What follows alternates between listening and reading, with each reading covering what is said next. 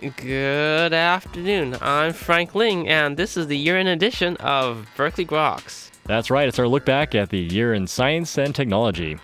Coming up on this show, drunken flies, fit grandpas, and parental discrepancies. Also joining us is Sir David King to talk about the threat of global warming. In addition, you can find out how does a chameleon avoid its predators. So stay tuned for all of this, plus the Grokatron 5000 and the world-famous question of the week. Right here on the Berkeley Groks Science Show.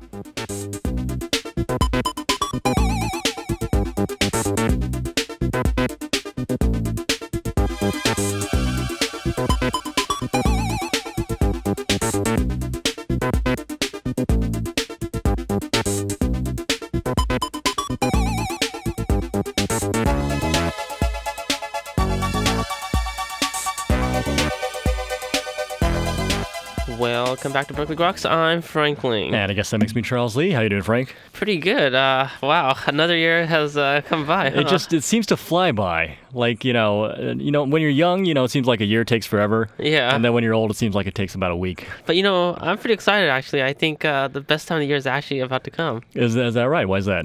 Macworld. Yes, Macworld. How can you forget Macworld? Yeah. I'm ready to bow at the altar of Steve Jobs. You think he's going to get more mini this year? I'm not sure how much smaller he can make the iPod. It's already gotten quite a bit small. Yeah, I thought at some point it's just going to fit in your ear, right? All of it? I think at some point he's going to make it just part of our genetic code. Oh. And then we don't really even have to, we can reproduce iPods, which will be good. All part of his plan to take over the world again. What was the best thing that happened this year? Oh, well, so far, with only, a couple days left in the year. I was quite pleased by the year in science. I think, we had the shuttle launch again and then stop, but that was a brief, nice return. It's just a break with wings, It's been a fascinating year. All kinds of very cool things. Yeah, very encouraging. Right. Finally getting some support for stem cells, finally. Right. Even though I guess there was that whole snafu a while back about, intelligent design. I guess it's still kind of going on, right? Well, it's an evolving process, I guess. Except for the proponents of the theory. I think they're devolving. Not really sure how it works. Those don't tend to last very long. Yeah. Get with the times, man. Yeah, well, it's all part of a selection process, so we'll see who's more Darwinian. So anyways, any last bits of news for the year? Well, there's always very fascinating bits of news for the year. I guess, by the way, how was your Christmas? My Christmas, it was as usual. I guess we don't really celebrate in our family, just take it easy. Okay. I think that's what Jesus would do. Oh, yeah, what would Jesus do? Take it easy, I think. Kick back with a beer and learn about science. Yeah. Okay, well, what do we have for science then? So here's a question for you. Who's your daddy? I think he goes by the name of Mr. Lee. Mr. Lee, okay. Well, there are a few 100 million of them? Yeah, I think so. One of the more recent studies shows that 1 in 25 dads are not the real father, actually. Okay. Well, I think I know at least 25 people, so... Statistics range from anything from 1% to as much as 30% of people finding their parents not to be who they really are. Ooh, okay. This recent study from the Journal of Epidemiology and Community Health shows that it's about 4% or so, 1 in 25. This is a phenomenon that I guess people should not ignore as DNA profiling becomes more and more prevalent. I think at this point it's over 300,000 tests are made per year now. And so, Yeah, I watched Jerry Springer, and it's a good indication. So, it turns out a lot of these times are inadvertently discovered. For example, you're finding out if you have Alzheimer's or preponderance for a heart attack in your family, and you find out, maybe my dad's not really... Right. So you're going to live. Yeah. Which is good news. Anyways... The bad news is your father is a prison inmate. This all works out well. So anyways, I guess these are some of the issues that people have to keep in mind as these tests reveal more than you might really want to know. I guess I've never really wanted to know anything, so I'll just keep my ears, shut. If you just want to be safe, you can check out a recent article in the Journal of Epidemiology and Community Health.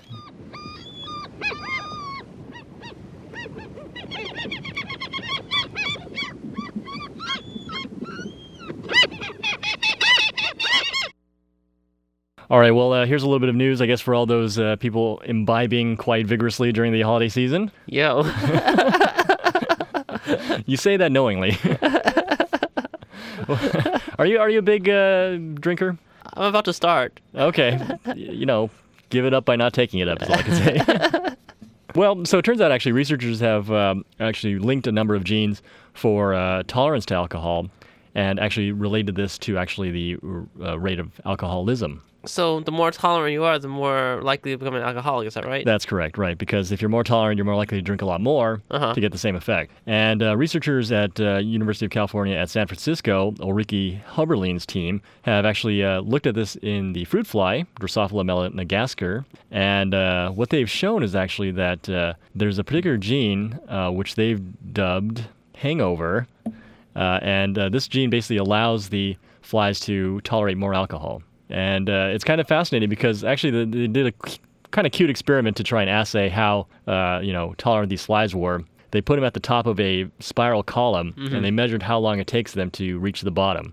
Okay. So if they're more drunk, they'll get to the bottom quicker because they're just falling down this column, right? Right. Whereas if they're not drunk, they can stay at the top, fly around a bit. Oh, wow. So they got them drunk, poured them into the top of the column, and then separated them out. And they did this selection process, kind of like column chromatography, except for flies. It's a little bit bigger than molecule, I guess. Yeah. And there you go. Then they were able to select out tolerant flies and breed them selectively, and there you go. I wonder if that means it's better for humans to have this gene or not. I'm sure the alcohol industry would like them too. Right. Well, I think at least if people are going to find out whether they're more tolerant to alcohol, it's just sort of an indication that they should watch out as they have a greater risk of developing alcoholism. Right, and other liver diseases and stuff, I guess. Sclerosis of the liver has gotten a bit of a bad rap lately. What's so bad about being hard? It grows back, right? Right. I mean, there's some parts of your organ you want to have hard, or your body. Anyway, we're getting a little loopy at the end of the year here, but so anyway, this is fascinating work. It was published in a recent edition of Nature.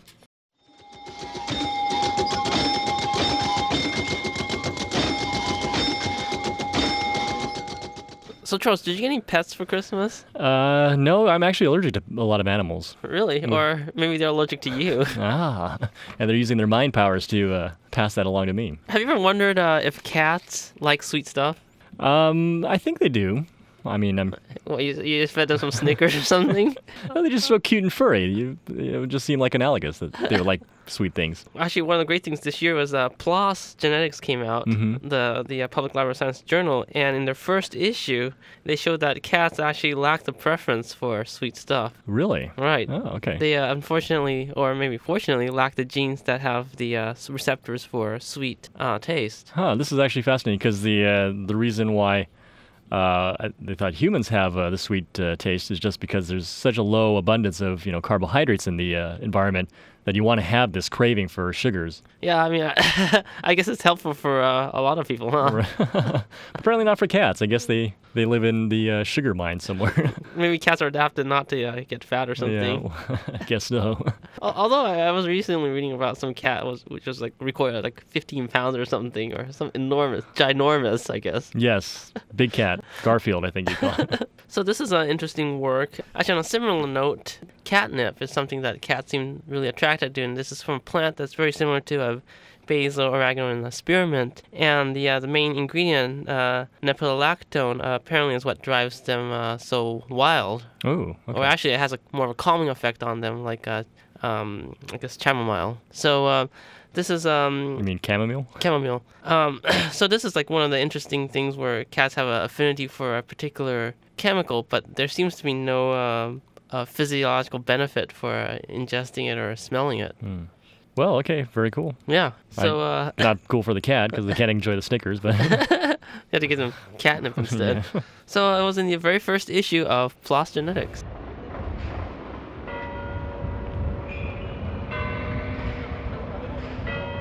All right. So, are you a fitness guru? Sometimes I eat. Sometimes I walk away from a computer. That's, I think, all you really need. Yeah. Maslow's hierarchy of needs, I think you've satisfied none of them. Turns out regular exercise, of course, keeps a lot of people fit. Haven't people been saying that for a long time? Yes, indeed. But what's not as clear is exactly how fit you can get based on your genetic makeup. Oh, really? So there are certain limitations with your genes, I guess. It turns out, at least with a particular type of enzyme called the angiotensin converting enzyme, ACE, two different types of this enzyme exists, and one, which is called D for deletion, actually results in people having a better ability to gain the benefits of exercise. Really? Yes. So does this mean is it a receptor or Well, so angiotensin is actually a hormone, and I guess the enzyme converts this hormone to something that the body utilizes for increasing blood pressure or whatnot. Right. Yeah. So it's actually quite fascinating because the ones that have the opposite counterpart gene, the I for insertion gene, they basically they're more likely to develop difficulties later on in life. So even if they decide to exercise, they might not get as much of a benefit as those with the D copies. Wow. So is this something that's distributed throughout the human population, or is it with affinity with certain races of people? Or I'm actually not sure. I mean, it may well be, but I think it's probably just dependent on who your parents are. Very nice. As most things are. Yeah, isn't your health like 50% determined by genetics or something? I think that's what they say, but 50% of what? I don't know. That's always a good safe number. Half. Yeah, all right. It's either genetics or environment. All right. Okay, so anyway, fascinating work. It was published in a recent edition of the Journal of the American Medical Association. And that is all for a look at current developments in the world of science. This is Berkeley Grok you're listening to at 90.7 FM. Coming up, Sir David King talks about global warming, so stay tuned.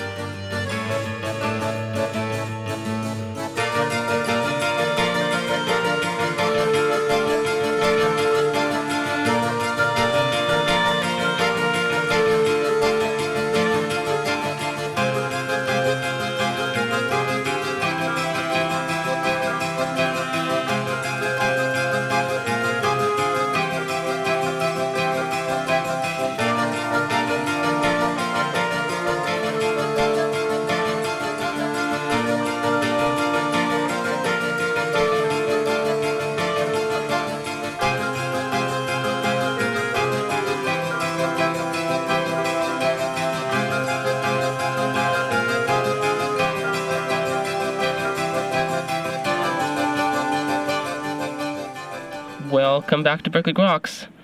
While the debate continues in the U.S. whether we should join the Kyoto Protocol in reducing greenhouse gas emissions, many countries around the world have already started to adopt measures for reducing carbon dioxide levels. Well, joining us today is a very special guest, Professor David King, science advisor to Tony Blair. Professor King, thanks for joining us today on Berkeley Groks. It's a big pleasure. Pleased to be with you. To put us in context, could you tell us how did you become interested in climate science and a little bit about your background in research?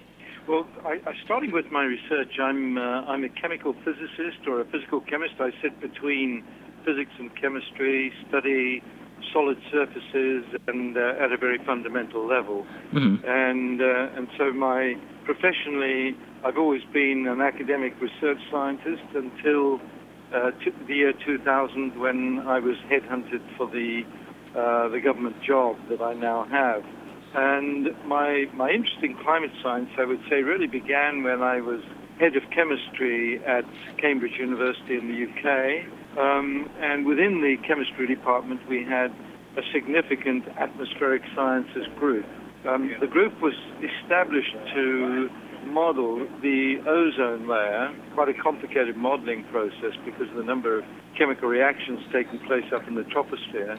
But the interest from the troposphere went on to the atmosphere to study global warming. So we had a fair background and understanding of that before I joined the government. And were you also involved with the formulation of the Montreal Protocol earlier on? The Montreal Protocol on ozone, no, I wasn't involved in that, and have never, prior to my present position in government, I have never been involved in either the political side or the side of the science community putting information into the political system. So we've seen destruction from eroding beaches, the ice sheet melting, and more recently Hurricane Katrina, which has wreaked havoc here in the U.S. These are more of the obvious signs that global warming is taking a foothold, but what are some of the less obvious ones but equally disturbing effects we've observed? Well, I think the rise of sea levels is, in the long term, probably the most worrying of the climate change impacts.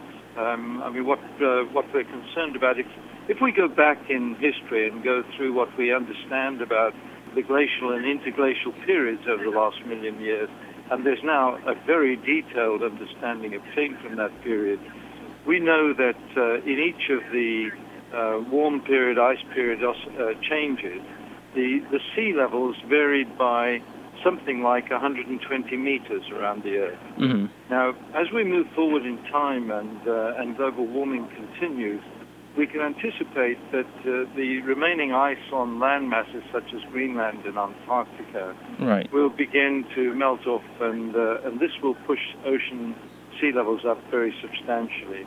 The second point, of course, is that as we warm the oceans, the expansion of the seawater that accompanies the warming will mean rising sea levels as well. Something like 80% of our global cities are built on coastline, and we're very sensitive to sea levels. If you take any typical tropical storm, for example, or a hurricane, a simple rise in sea levels leaving cities where they are will put these cities at much greater risk. But in our case, the Thames is a good example of this. The Thames is a tidal river, which means that we get both fluvial flooding from the land, and we also get flooding from the tide. And this puts London at risk. We do have a good defense system, the Thames Barrier, and we're very heavily dependent on that. There is a certain number of global warming skeptics, and in fact, there are some people who are quite hostile to the notion that humans are causing these changes. And often in the media, we get people saying that weather cycles are geological in nature and that humans have no influence, or these policies will put people out of work and take the economy down. But what are some of the better ways for scientists to get our concerns out into the public and have a rational discussion about this? Right. I think what you're largely talking about, especially in the United States, is the influence of lobbyists. I mean, it's very much lobbyists who have a big influence here. Essentially, if we come back at them with the following, I find it's very effective. The understanding of our climate system is now remarkably mature. It all goes back to the French mathematician Fourier. And Fourier asked himself a very simple question. He said, what determines the average global temperature? Well, it's got to be incoming energy from the sun and outgoing radiation back from the hot Earth into space. And that balance is achieving the current global temperature. But he then asked a very simple question, but what if we turn off the solar energy coming into the Earth, which we do every time the Earth rotates, and we end up having a night period, then we should expect the radiation back into space to lead to a very significant cooling of the Earth. And he concluded that that would be about 30 to 40 degrees centigrade cooling. Mm-hmm. Now, of course, nighttime, daytime temperatures don't differ very much. And so Fourier's conclusion was that the Earth's atmosphere acts to absorb heat during the daytime and then submit heat back to the Earth during the night, and this very much lessens the difference between daytime and nighttime temperature. That is the origin of the greenhouse effect, and we're saying the greenhouse effect is what we need. As we then move forward in time, you come to, I think, two critical points. 1860, the British scientist Tyndall measured the absorption of heat by the Earth's atmosphere directly, and he found a very surprising result, that the major gases in our atmosphere, oxygen and nitrogen, do not absorb any of the what we now call black body radiation from the Earth that radiates energy out into space. And in fact, we even understand in detail why O2 and N2 do not absorb infrared energy. And so he pointed out it's the minority gases, carbon dioxide and water vapor, that are the greenhouse gases. Now, we're almost there, because if you then come to Arrhenius, he said, if we continue to use fossil fuels, we, mankind, will change the level of carbon dioxide in the atmosphere.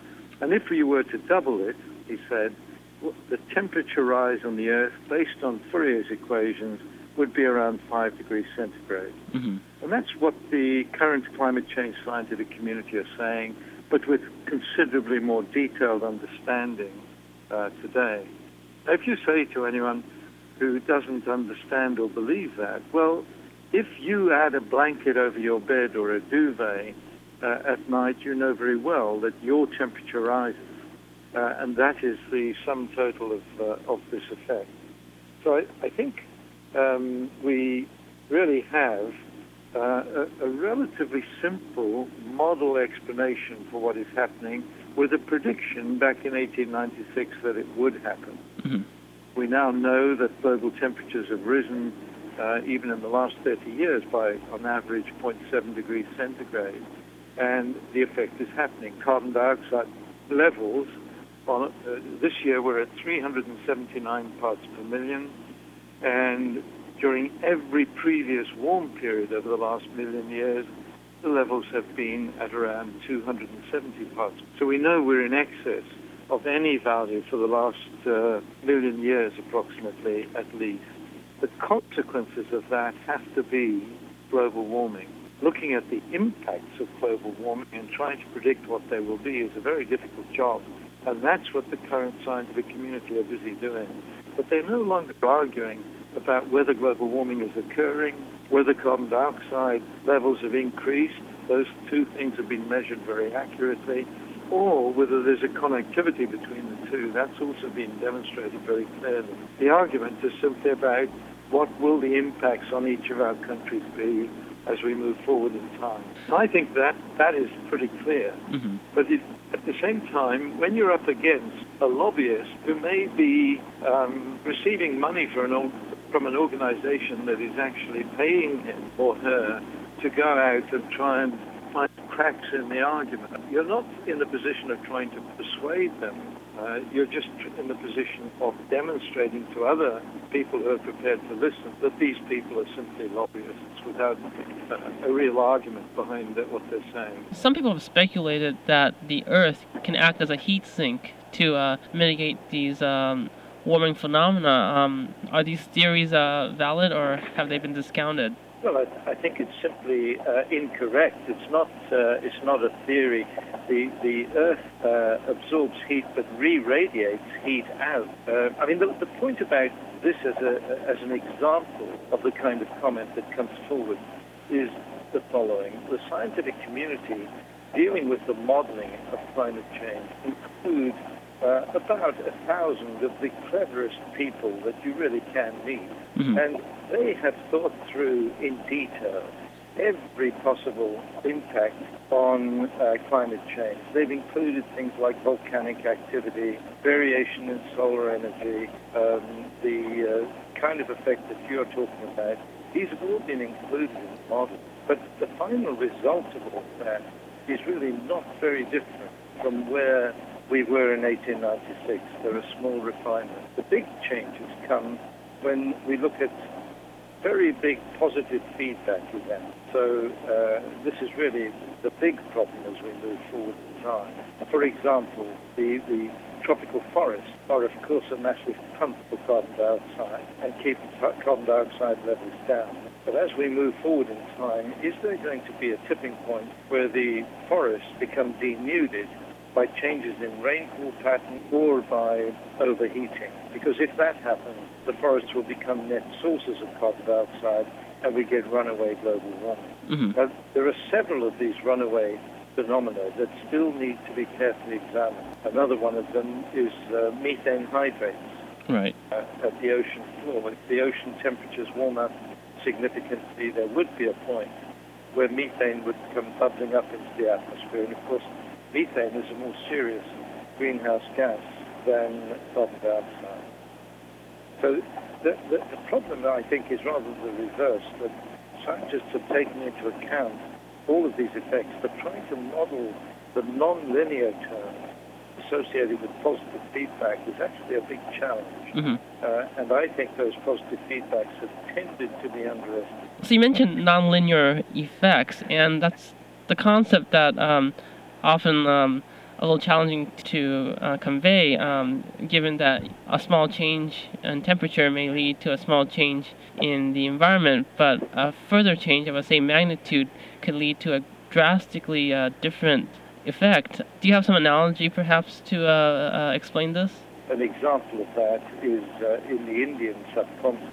The Indian agriculture is very heavily dependent on monsoon behavior. If the monsoon in one year is 10% below average, there is a failure in the agricultural system, and there's potential starvation. If the monsoon is 10% above the average, there's massive flooding, and consequences are increased fatality.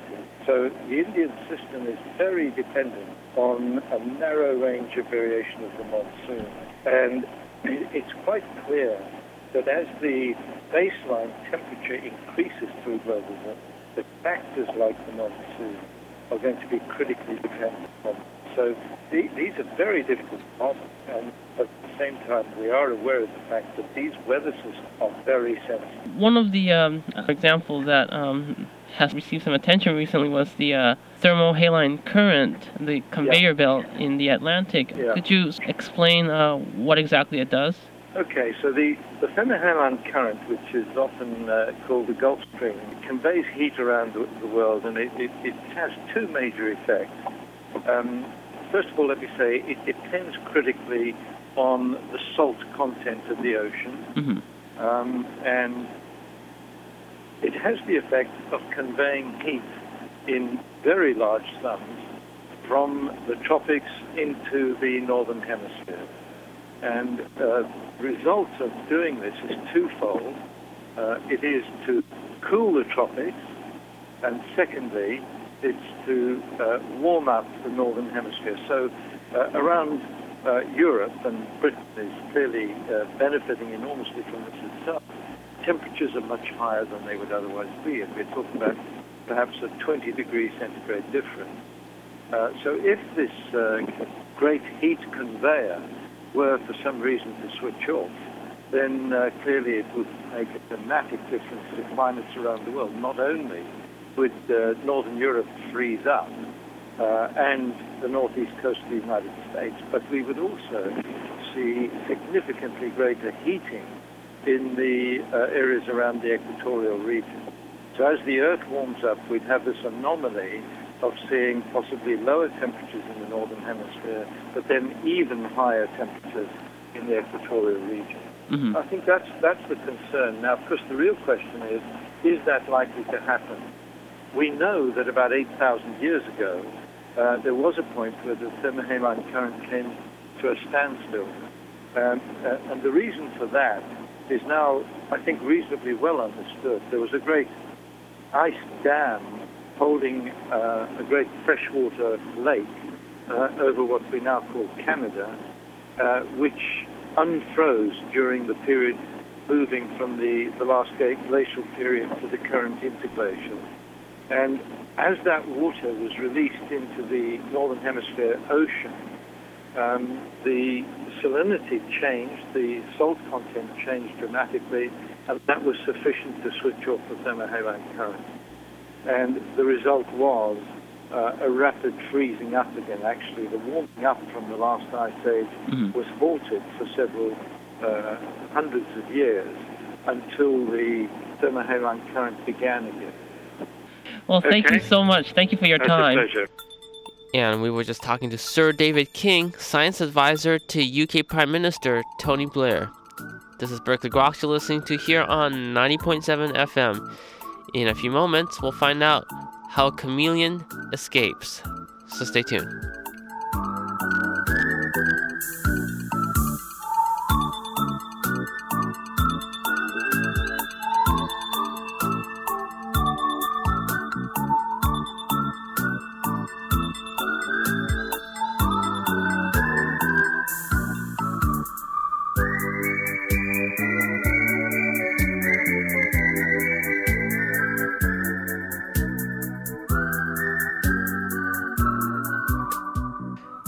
Kermit here with the answer to last week's question of the week. How do chameleons blend into the environment? Their skin pigment changes so it adapts to the color or the pigment, and that's how I escaped from Miss P. All right there, Mr. Anderson. So, you've solved the matrix, but have you solved the eigenfunction?